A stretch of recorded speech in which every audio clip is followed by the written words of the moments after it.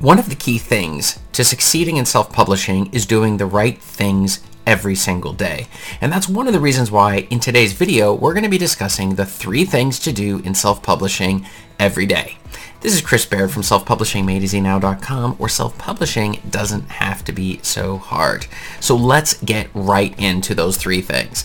So the first thing is that when starting, you need to dedicate a certain amount of time each day to the most important tasks. And that means, for example, how many minutes are you going to be sitting down and you're going to be doing the writing portion of your day, where you're going to be working on your next book. The other area is what percentage of that time you're dedicating each day is going to be to learning new things, so that you're continually getting sharper at the skill sets with self-publishing. As I've mentioned in other videos, there are so many tools that you can learn, and each of those tools has a set of things and courses and such that go with it to learn how exactly to best use these tools, as opposed to people who skip the training and skip the learning and just try to use tools and equipment without using them to their full ability. This is a huge cost. And the final third of your time each day is on the marketing side. Your books are not going to sell themselves. You have to get them in front of the right people at the right time with the right messaging. In fact, on Amazon, about 80 to 90% of the sales that you're seeing going through Amazon are specifically associated with a lot of the marketing efforts that you're doing, and about that, again, 10-20% with the actual content of the books. Now, that seems a little bit shocking to a lot of authors, but that is just the reality of the situation, that you cannot overlook and underestimate just how powerful the marketing is. But if you're only marketing, well, how many books are you getting on the market? And this is one of the reasons why it is such a power habit of devoting a certain amount of time and having a list. I personally like to use Todoist to keep track of that. You can find my affiliate link in the description.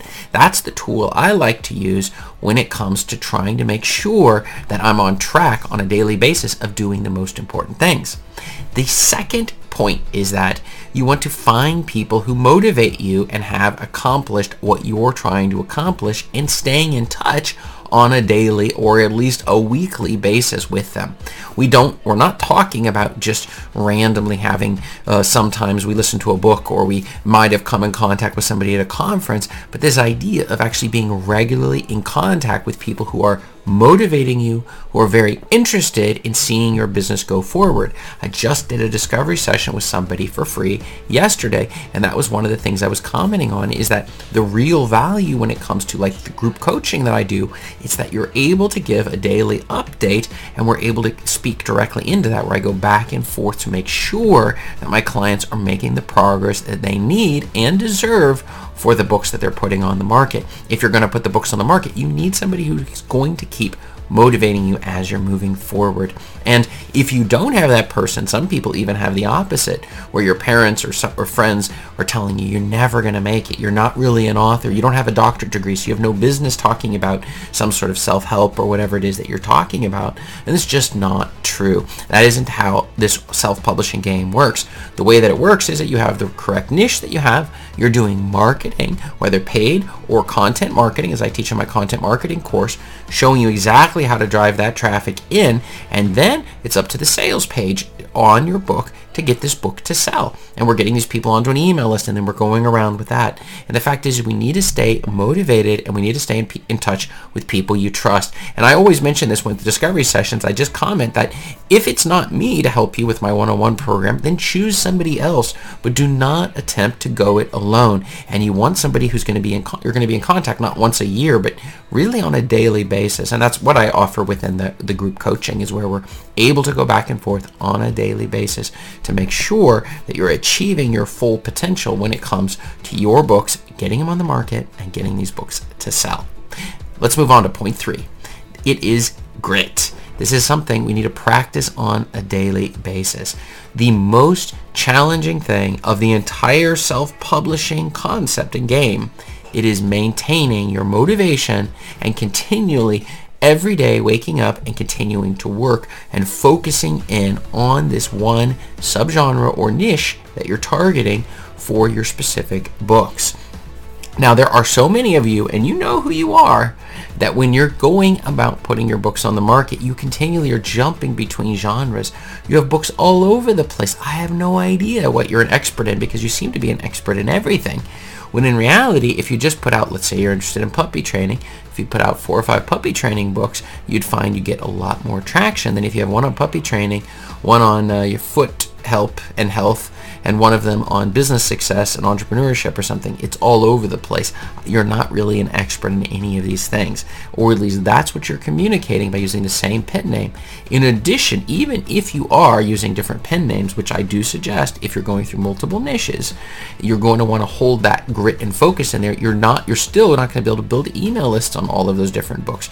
This is a mistake I myself made, and is a huge one. It'd be much better to write lots and lots of books in one specific topic and build an email list around that topic. But it's got to be something you're interested in, and you have to understand that really to get to the takeoff point, it's about a 2 to 3 year process.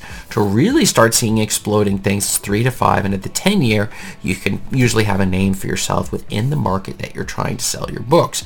I know that sounds like a long time, but in reality, if you think about all the years you use on your day job, specifically doing whatever it is you happen to be doing, how many 10 years after 10 years after 10 years are you devoting there?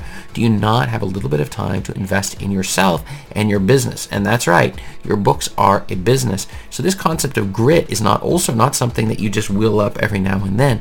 You need to wake up every day and say, I'm going to devote the time that is necessary. Like we talked about in point 1, the time that's necessary. I'm going to stay in contact with people who motivate me and have done what I am trying to achieve. That's point 2. And I'm not going to give up and switch niches and jump all over the place. We're going to hold the focus. And we're assuming, of course, that you're going into a profitable subgenre or niche, and that's the reason I use Katie Spy. You can find my affiliate link below for that, because that is a very powerful tool to figuring out the keywords. And when we say genre or subgenre and niche, really it's the keywords around it that's really going to decide that. Certain people are doing searches to find books on these topics that you're writing on, or maybe they aren't doing searches, but when they come across, we want your books to show up on the first page, and we want those people to actually already show they're interested in making purchases on your books that you have on the market. And that is something that a lot of people make a mistake of, jumping between niches as opposed to keeping that grit in the focus, or choosing an unprofitable niche, and no matter how many books you come out with, you're never going to get them to sell. And so and a lot of these things, I may be speaking, in terms of maybe at a high level, but I myself have failed in so many ways over the years to do these things that it took me forever to realize I need to have somebody help me with accountability and motivation. Paying somebody to do that. It is worth the investment. A lot of this stuff is you think you're going to save money on the one end, in reality you end up losing lots of money and losing the chance that your books are going to explode when we have the right number of books to the right market with the right timing and the right marketing, and suddenly you discover, hey, you are an author. How many books do you need to sell? I remember somebody once told me, you're not really an author until you've sold 1,000 books. And I'm sitting like, well, what about after we sold 40,000?